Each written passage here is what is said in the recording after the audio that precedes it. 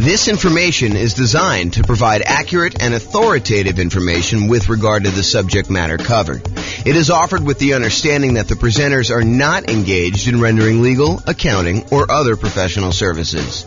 If legal advice or other expert advice is required, the services of a competent professional should be sought. Welcome to the Olathe Real Estate Investing and Real Estate Financial Planning podcast.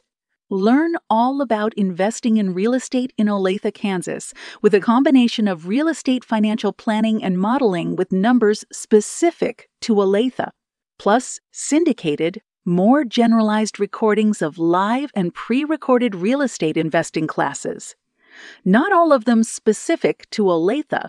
Be sure to stay tuned after the podcast for a message from our sponsors. Well, good morning and welcome, everyone. I am your host, James Orr, and today I have a really exciting class. This is sort of a continuation of yesterday's class, and today we're going to go over something that I feel is being sort of misrepresented in the marketplace in some ways, and I'll explain to you what I mean. So this is October 2023 that I record this, although this could really be any point in time, but some of the backstory is very relevant to the time period we just left. So right now, over the last, 5 years or so, we've seen real estate values skyrocket. We've seen a massive increase in the amount of equity that a lot of real estate investors have in their properties. And there's this push, I think, just in general, but also from real estate agents in particular, that investors should re-leverage up their properties. They should take some of the equity, some of the dead equity that they've got in their properties that they have seen from, having these really low mortgage interest rates where interest rates were really, really low. So that the amount that they're paying down in principal, especially early on, is much larger than when you have higher interest rates. Plus, they're seeing their property prices go up a lot. And so the amount of equity they have in their properties is really, really high. And we all know, well, I hope you all know, that as you own a property for a longer period of time, as your equity grows in the property, the return you're earning on that equity tends to decline. It's a real phenomenon. This actually exists. Like when you own a property for a period of time, the returns you're earning compared to how much you have invested in the deal, the equity you still have locked up in the deal, actually goes down over time. And so there's this tendency, this desire for a lot of real estate investors to say, hey, I've got all this equity in my properties. My return on equity is going down. What I should do is either re-leverage my property, go refinance out some of the money I've got tied up in there, or sell my properties and take the equity and then redeploy it, re-leverage up, go from having, 50, 60, 70% of equity back down to 20% of equity by putting 20% down when you buy property, or if you're doing the nomad or house hacking strategy where you're buying properties as an owner occupant to move into, you can do 3.5% down with FHA loans or 5% down conventional, or even 0% down with like a VA loan or something like that. So you can re-leverage up, take some of the money you have locked up in one property and apply it to buy, 1, 2, 3, 4, 5 other properties to kind of do this. And so what today's class is about, it's about this concept of expected value. And specifically, I'm calling this class why it's risky to leverage up when investing in real estate. Now, I want to be 100% clear. I'm not telling you do not leverage up. I'm not telling you to leverage up either, though. What I want you to understand is why it's risky to leverage up. And I want to show you some examples as to why you may not want to do this and what could possibly happen, so that you do this with eyes wide open and you make a educated decision when you do this. Plus, at the end, I might show you some really, really advanced stuff that we're doing where I go to Freaky Town about how we model some of this stuff to model more realistic examples of what's happening in the real world. So this class is called Expected Value, Why It's Risky to Leverage Up when Investing in Real Estate. And I'm going to jump right into the presentation.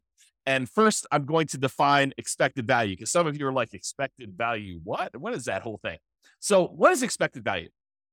Expected value is the average of the probability weighted outcomes that you might see in a situation. The Oxford Dictionary's definition is a predicted value of a variable like net worth or cash flow, or how long it's going to take you to be financially independent, or a measure of risk like debt to income or debt to net worth, or any of these other measures that we have. It's any variable that you want to do, but it is according to Oxford Dictionary's definition, a predicted value of a variable calculated as the sum of all of the possible values each multiplied by the probability of their occurrence. And I'm going to go into some examples, but I want you to just understand like what is happening here. So for us, we might ask something like, what is my estimated net worth or cash flow or the month that we achieve financial independence, where we look at all of the different things that could happen and what the probability of each thing happening is. So if we say, okay, look, I'm going to make this investment in this property. A year from now, what will my net worth be? Well, property values could go up. They could go up a lot in the next year. It's possible we could see a 10% plus increase in property values. But is that a very likely event? Is that very likely to happen? And the answer is we don't know, but we could guess and say, that's not like 90% chance that that's going to happen. We're not thinking that it's going to be a 90% probability that property values are going to go up 10%. Could it happen? Sure. Maybe it's a 10% chance. And picking these probabilities is difficult, but the idea is that you do your best. You pick like what you think could happen. Now, is it likely that property values will go up a little bit in the next year? Sure. I think that that's a reasonable assumption for a lot of folks. And so maybe you say, 40% chance that property values are going to go up in the 3 to 5% range. And then you could say, well, I also think it could be somewhere between 0 and 3% that they go up. And so you can go ahead and estimate the probability of that being whatever it is, 20% or so. But there is also a probability that property values will go down. And there's a chance that it'll go down a little bit, 0 to negative 3%. And then you could say that's about whatever it is, 20%. And then you could say there is also a chance that we will see a pretty significant decline in property values. Maybe that's 5 or 10% chance where it goes between -3 and -5 or -3 and -6 or -3 and -10 or whatever you decide your numbers are and what the probability is. Then the idea is you could use all of those estimates you came up with. There's a 10% chance it's going to go up 10% and a 40% chance it's going to go up, somewhere between 3 and 6% and, an X% chance. And you could actually look at all that and you could do some basic math to determine what the average of all of those probability weighted estimates are to see what is likely for you and see what you are likely to achieve when we do that. So let's look at a really simple, I would argue overly simple or oversimplified example of why leveraging up adds risk. And I'll start with something basic, and then I'll add a little bit of complexity, and then I'll show you a lot more complexity with a very basic example of a very advanced example, but a brief example of what that is. Okay, so imagine for a second that you have a 6-sided die, regular die that you might play in Monopoly or something like that. And you're betting with a roll of the die that the property you're about to buy is going to do something. Okay, and so you're betting basically $100,000, a down payment, on the roll of the die. If the die lands on a 6, then the property you bought does really, really, really, really well, and it's worth $1 million. Your $100,000 initial investment becomes worth $1 million total. Okay, that's only if you roll a 6. If the die lands on 1, though, then you are forced into foreclosure. The market goes horribly wrong. You have to jettison the property. You have to actually give the property back to the bank. You lose the full $100,000 that you invested in the deal, and you lose your credit. You have bad credit when you do that too, okay? So if it lands on 1, then you're forced into foreclosure. You lose your entire $100,000 investment. The investment goes completely to crap, okay? But if the die lands on 2, 3, 4, or 5, not a 1, not a 6, but any of the other numbers, 2, 3, 4, or 5, then your $100,000 investment is worth $150,000. So you have a reasonable return on your investment over some period of time. It's not just like instantly, but over some period of time, it performs reasonably well over the ownership period. So the question is, should you roll the die? Should you make the investment in this house? And what is the probability weighted average of all those results? So let's look at the math. And I created this brand new spreadsheet, which I will give to you as a download. I didn't set up a link for it, so I'll have to put a link in the show notes or something like that for you to get it. But it is a expected value, a risk and reward calculator, and it doesn't actually have to be for real estate investing, although this is a really good tool for you to estimate, a really basic tool for you to estimate what is going on with your real estate stuff. So what we did is we just put into this spreadsheet what the different results were, what the value of those things would be after those results happen, and what the probability of that happening are. And then we do some calculations, and I show you what the expected value is. So I'll go walk you through it. So this is just the numbered examples of them. So you can put in as many as you want, up to 12. Of course, you can expand the spreadsheet if you need to in order to do more than 12, but I put 12 in here as kind of a placeholder to keep it neat. So number 1, property does really, really well. You roll a 6 on the die, and in that case, you make $1 million. And the probability of that happening is 1 out of 6, or about 16.7%. And so the weighted average of that, when we do the math, is $166,667. You don't need to worry about the weighted average number, but just realize it's doing a calculation for you there. You do need to put in the value, and you do need to calculate the probability for this. So you can just put in whatever you estimate it to be. In this case, it's a die. It's 1 out of 6. So when the property does okay, you roll a 2, 3, 4, or 5 on the die, then the value becomes $150,000. So your $100,000 becomes worth $150,000 in that case. And the probability of that happening is 4 chances out of 6, or about 66.7% chance of it happening. And then the property goes horrifically bad, horribly wrong, when you roll a 1 on the die, and your $100,000 investment becomes worth 0 in that case. So the value is 0 here. And that happens 1 time out of 6. And in those cases, we do some math on that, and we determine that the expected value of you placing a $100,000 bet on a roll of the die, in other words, putting $100,000 down payment, buying an investment property where these are the only 3 options, although they're not weighted equally, then that probability, the expected value, the probability weighted value of this particular bet you're making is $266,666.67. So in this case, if you could run this, if you had 1 million parallel lives to run, then on average, you would earn $666,667. Wow, it's a mouthful. On average of all those. Now, here's what's crazy about this, is there are times, if you roll the 6 on the die, when you do really, really well, you make $1 million, you look like a stud, and you start telling people about all the different special skills you have of rolling a die and how amazing you are at rolling a 6. And yeah, I did that. My $100,000 investment now became $1 million, and you look like a superstar. But really, it was a roll of the die to a great extent.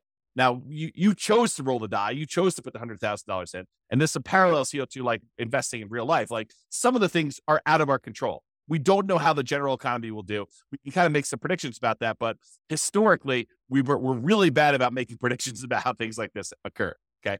So you go in there and one roll of die, you make $1 million. But there's a lot of times when you just do okay. You put $100,000 in over a period of time, several years or whatever, your $100,000 is worth $150,000. And that's the majority of the time. But what if in one of your lives, your $100,000 investment was the time when everything went to crap and it went to 0? You don't feel so good about that.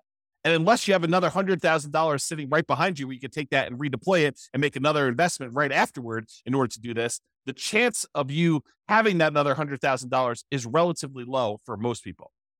So the trick is, when you're looking at these things, you need to not only look at the probability and the expected value of how this might do overall, but you need to look at how much of a variance there is. In one case, you make $1 million. That's 1 out of 6 chance. In one case, you make $0 or you lose all of your money, and that's a 1 in 6 chance. But there's a huge middle where 2/3 of the time you are actually only going to make $150,000 on that particular investment. So you got to decide, is it worthwhile that 1 time out of 6, I'm going to go broke, and 1 time out of 6, I'm going to become a millionaire, and like 2/3 of the time, 4 out of 6, I'm actually going to just do okay on this particular investment. And that's sort of the decision we're talking about as to when you should leverage up. So let me talk to you about this example. And this is just one of many examples I could have given you, but I think this demonstrates it pretty clearly. And so I'll just use this one, and we could do more of these in the future, especially if you like them. Go ahead and reply to me, send me a comment if you like this video, and we could do more variations on different things, not just this one example, because I think it's really interesting to think about this for a lot of different examples, but this one is particularly good. So let's look at the expected value. If you have one property, it's a $500,000 property, and you own it free and clear. You don't have any mortgages on it. You have $500,000 that you can invest. You buy one free and clear property. So you own one property, and it's worth $500K. So we have a couple different things that could happen in the marketplace, though. Okay, I set up 5 different scenarios. One scenario is where property values go up 6% and you have 6% higher rent. And we're kind of looking at like a year out. So this is sort of like 1 year of number where you're able to get 6% more rent and 6% appreciation on a particular property. And in that case, if you own one $500,000 property, including all the different benefits of investing in real estate, cash flow, your cash flow from depreciation, appreciation, and debt pay down, which is none in this particular case, your $500,000 becomes worth $571,972. And I've said, there's a 10% chance that will happen, that property values will go up 6% and you'll have 6% more in rent. And so we do that calculation here to show you what the weighted value of that is.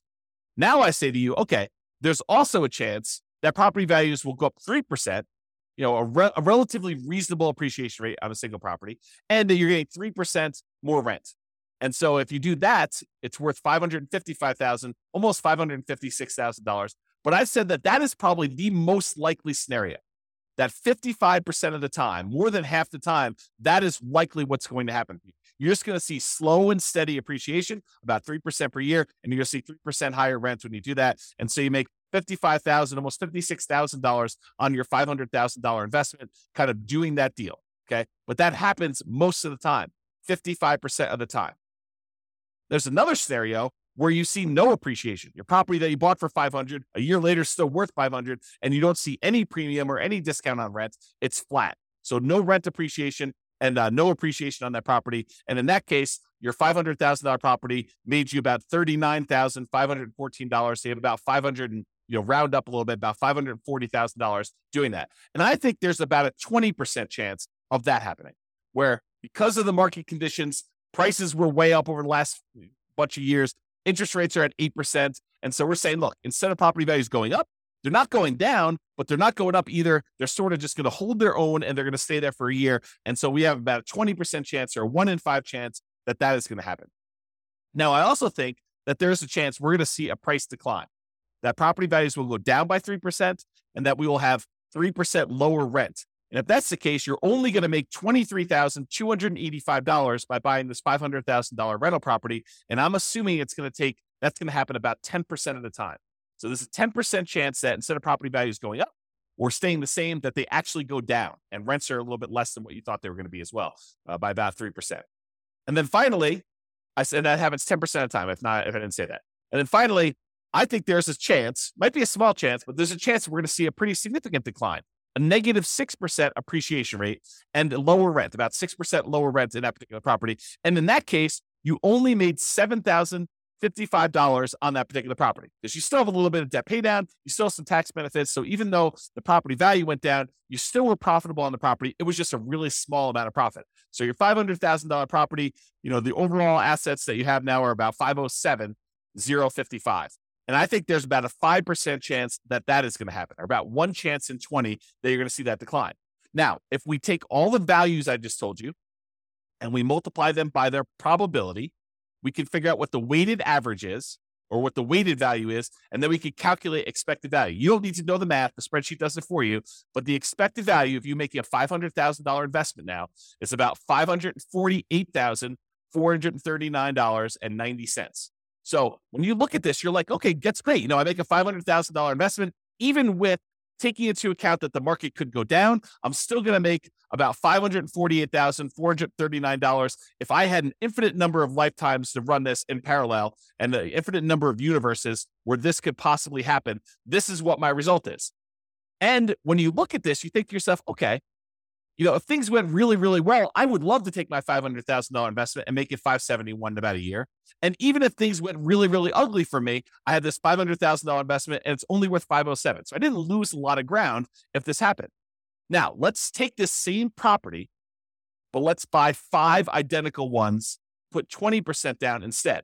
This is the idea of releveraging up, right? You have a bunch of equity in your property, in this case, 100% of equity. And instead of buying this one property and having a ton of equity in it and having to be really resilient to price declines and really resilient to rent declines, what we're going to say is, look, we're going to take this same $500,000 and I'm going to put $100,000 down on 1, $100,000 down on 2, 100 on 3, 100 on 4, 100 on 5. So now I got 5 leverage properties. They're not going to cash flow nearly as well. In fact, they're going to cash flow about $100 a month at like the rent depreciation being 0. We're going to say it's about, $100 a month in positive cash flow when you're buying these properties, so 20% down in this particular example. But we're going to look at what happens in all of these 5 different scenarios where you have 6% appreciation, 3%, no appreciation, -3, and -6, all with the same probabilities.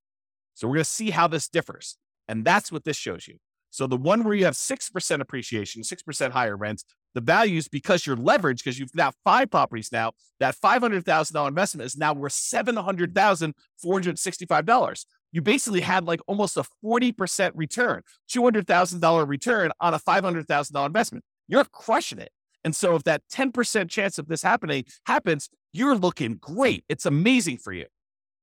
The one where you have a 3% appreciation rate and 3% higher rents, you have $619,000. So you made about $120,000 approximately on that investment because things went in your favor and you re-leveraged up and things look awesome. And remember, that's the largest probability one. There's a 55% chance that we think that property values are going to go up about 3% and that rents are going to go up about 3%. And so we're thinking that that's what's likely going to happen. There's a 55% chance that that's going to happen there and that you'll do pretty well because you made about $119,000, a little bit more than $119,000 doing that.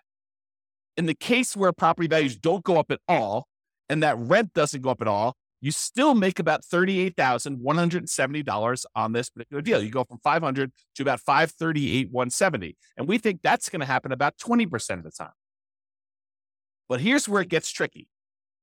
If you have negative 3% appreciation and you have 3% lower rent, you actually end up losing money. The $500,000 you had invested now is only worth $457,000. So you've lost, what is that? $43,000 because the property values went down 3% and you have 3% lower rents.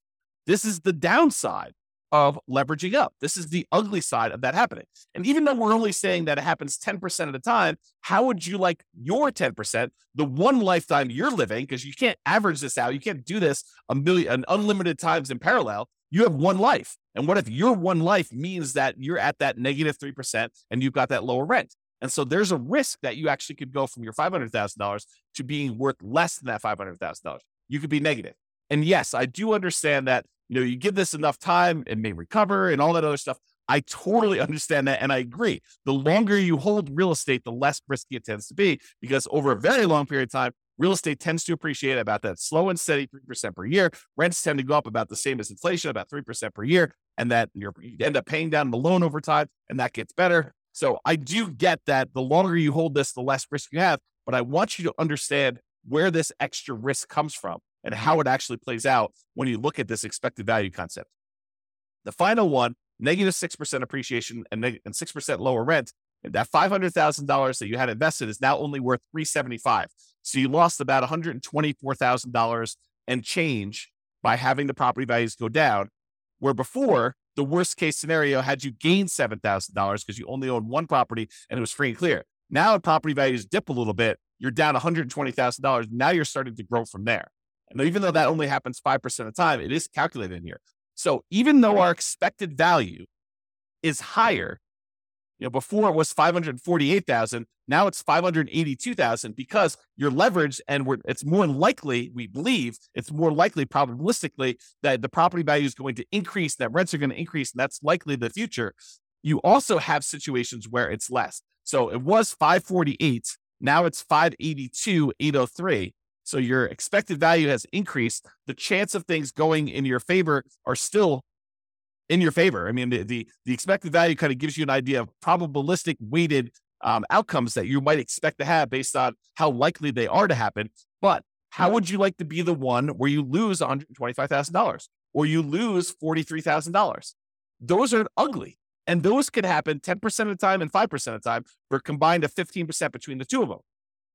So while there's a really good chance this could work out great for you if you leverage up, the danger is there are some situations where it does not work out well for you at all.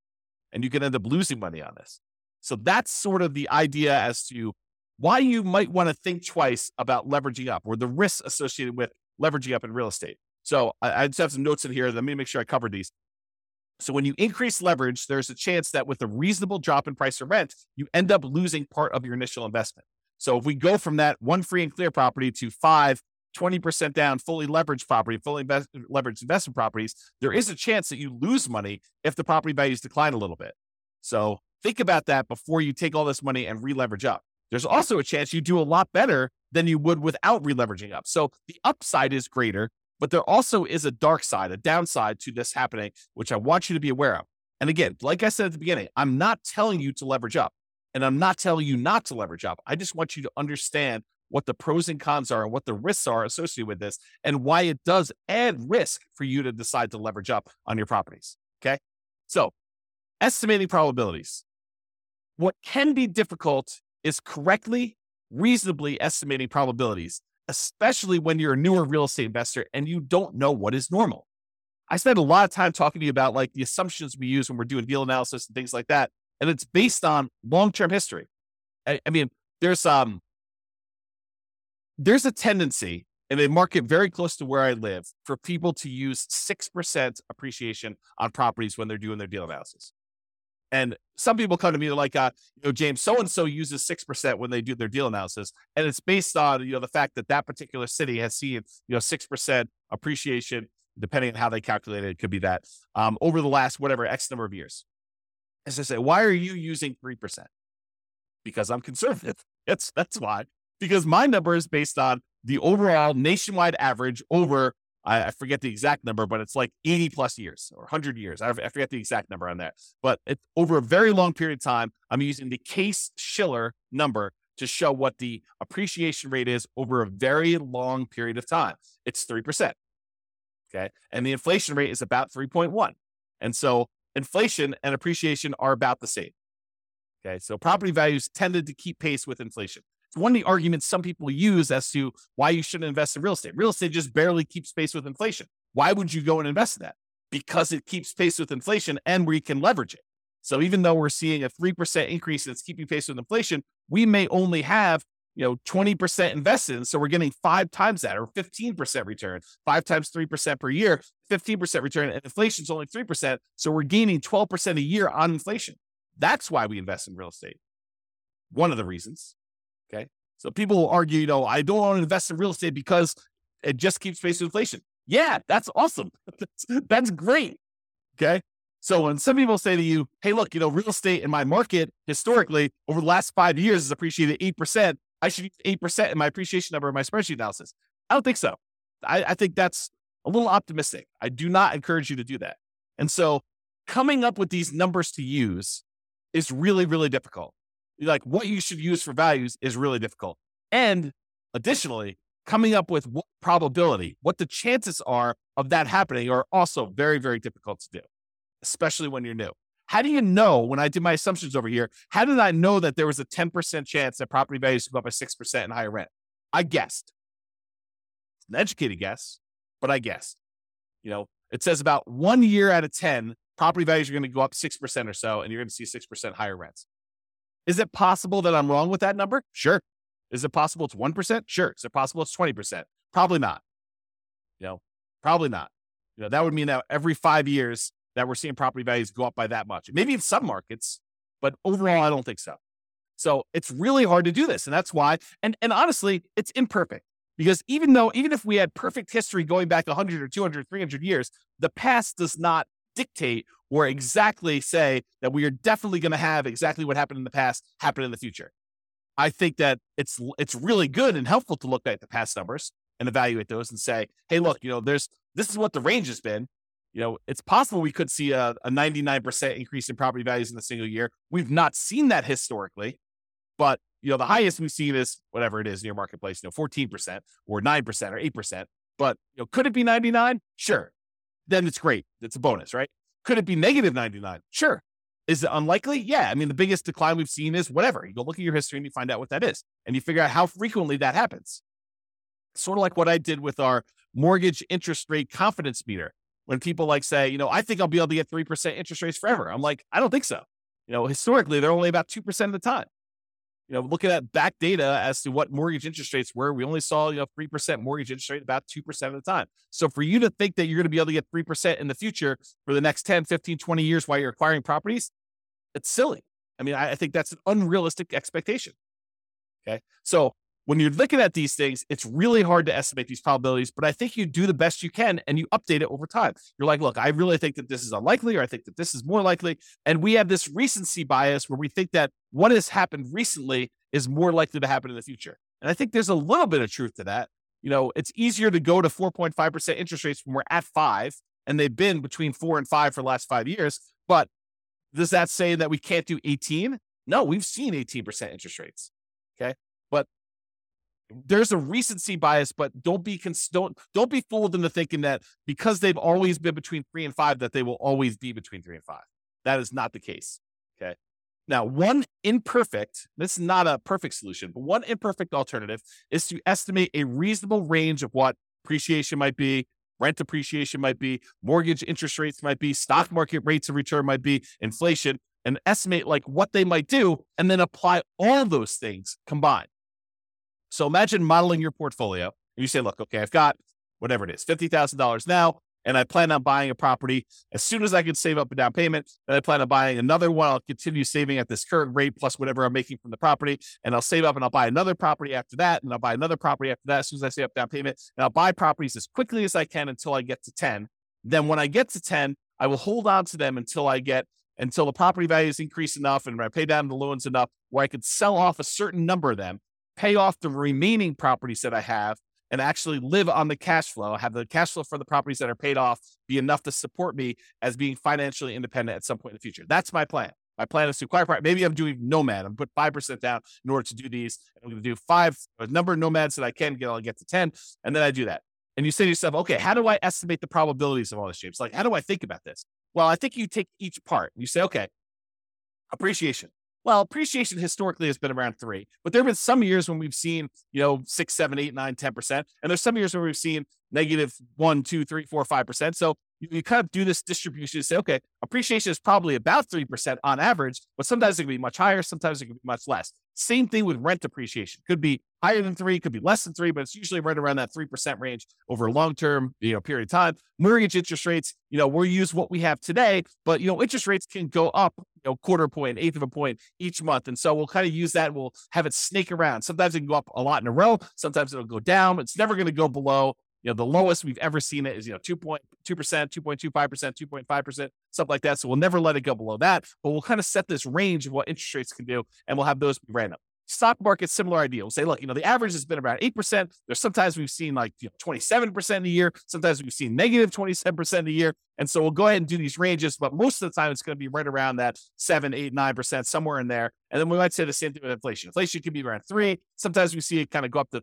4, 5, 6, 7, 8 recently. Sometimes it's down to negative, 2, 0, 1, and maybe it's less likely to be negative. We can kind of set those probabilities. Then we take all of those and we apply them to our strategy of buying properties. And we do this analysis using software like the Real Estate Financial Planner, which allows us to do this crazy stuff where we model all this. Now, this is not a class on that particular stuff, but that's typically what I do when I do this type of modeling in the Real Estate Financial Planner software. I will go take like the stock market rate of return, and I'll say, I want it to be around an average of 8. In this case, it's about 7.8. Sometimes it's as low as negative 15% in a year. Sometimes it's as high as 30% a year. But on average, it's around this 8%. And most of the time, it's in this kind of like core 0 to 15% return, with some years being better than others and so like that. And then each month that we do our analysis, we run this 1,000 times. And we say, this is the random range of what stock markets do. And then we look at how likely things are to be that way. Same thing with property appreciation. We say, look, the average is around 3. So it's right around here. Sometimes it's as low as negative 6 in a year. Sometimes it's as high as positive 12. And we can look at these numbers where it's mostly in this 0 to 6% range. That happens most of the time. But sometimes we have these outliers. And we could use this to analyze each individual property separately, or all properties as a whole, where they all go up together or they all go independently. Because sometimes some markets do better than others. And if you've got them spread out, some neighborhoods do better than others. Whatever you want to do, we can do all that. And then we get these results like this, where we could show you the range of values. This is that variance. Remember before on this spreadsheet, I showed you could be as good as, 507. Could be as good as 571,000, but it could be as bad as 507. And then the one where we had 5 properties could be as good as 700,000, but it could be as bad as 375, starting with 500. We do that same idea when we do that analysis of all the variables, that we can see there's a range. It could be as bad as 750,000 in this range. It could be as good as $2 million.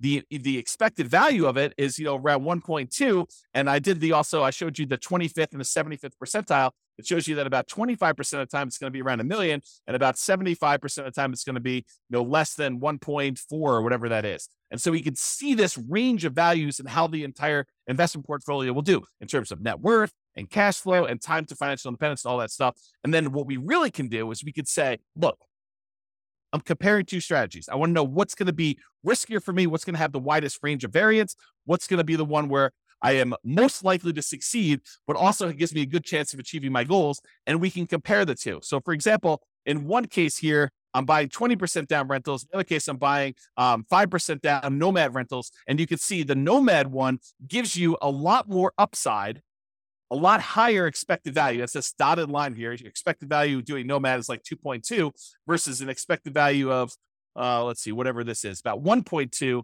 if you do 20% down rentals. And the downside is not as bad. I mean, look, the difference between the worst case scenario, your like worst run putting 20% down, is about the same as your worst run when you do the Nomad strategy. But the Nomad strategy, the best run for 20% down is about 2 million. The best run for the Nomad strategy is about 4.5 million. And that's what we want to look at. We want to look at how these risks compare and see what the range of the outcomes might be when we're looking at this, because we could have a much higher expected value and a much higher upside without that much more or no more downside when we look at it. And by comparing these different strategies and doing different things, we can compare things like 5% down Nomad versus 5% down Nomad where we pay off properties first, or 5% down Nomad where we actually sell off part of our properties and pay those off in full. And we can look at these different things and see how they vary. And they could do that with things like net worth or cash flow. And this is one just showing you how long it takes you to be financially independent. And this is the 20% down one. It shows you that the expected value, the like number that is likely to happen, is about 30 years in this particular case with all these assumptions. And this is based on Norm and Norma, if you remember that from a previous podcast episode. But basically, it shows you it takes about 30 years for them to do this, but it could happen as early as 200 months, which whatever that is, a little less than 20 years, probably like 18 years or so, if I had to guess. And then it could happen as late as way past 40 years. It's kind of like the worst case scenario. So you can see the variance in those. And I looked at the 25th percentile. That happens at about 300 months, and the 75th percentile happens a little over, 420 months or whatever that is. And you can see these ranges of when these things happen, and you can also compare these to see which one gets you to financial independence faster, which is what we covered yesterday. It's like all the different ways we could do, all the different things we could do, all the different ways that we can actually make financial independence happen quicker for us. But that's not the whole story, right? We just showed you that sometimes you can actually have it happen faster, but if you look at it, it's happening faster at the expense of increasing our risk of having some type of catastrophic or significant failure. And I want you to understand that nuance, and we'll go into a lot more detail and we'll do a lot more classes on this, but this is the basic idea, and I hope you get the basics of it. All right. So in conclusion, focusing on improving your returns, an example, leveraging up, is just part of the story. You should also consider risk and probability. You have one life to live. It's not like you can do an unlimited number of these lifetimes and see the average yourself. You're just doing one path, and your path could be the most amazing path or could be the crappiest, worst path. In most cases, probabilistically, it's going to be somewhere in the middle, right? Because that's just how it is. You can't try an unlimited number of times. You can only try one time. And even if you have money behind you, you can only try one time, and then you got to see what the results are. Then you got to take the money you had kind of set aside and try again. But I mean, if you want to try this, if your chance of success is really, really large, but it only happens very rarely, you don't want to keep doing that because you may run out of time. You may only have 100 years plus or minus to live. So if it takes you 10 years to kind of see these results to do that, you can't try 100 times. So you want to increase the probability of your success and eliminate or decrease the number of times you have bad, devastating, gets you out of the game sort of outcomes when you do that. So you should consider probability of success and the variance you might expect to see in your results when you do this. All right, that's all I got for you. I hope you enjoyed this class. This has been James Orr. Have a great day, everybody. Bye-bye for now. With home prices up, mortgage interest rates up, and rents up but not quite enough to counteract the higher prices and interest rates, cash flow on rental properties in Olathe is harder than ever. Book a call with the Real Estate Financial Planner to apply our proprietary 88 strategies to improve cash flow on your rentals. See the show notes for a link to schedule your call and improve your cash flow today. If you're a real estate agent, lender, or professional in Olathe that wants to help our real estate investor listeners, consider reaching out to learn about collaboration opportunities with this podcast. We'd love to add more value to our listeners by having you assist our investors buy, sell, and finance their real estate investments. See the show notes to schedule a call to discuss collaboration opportunities.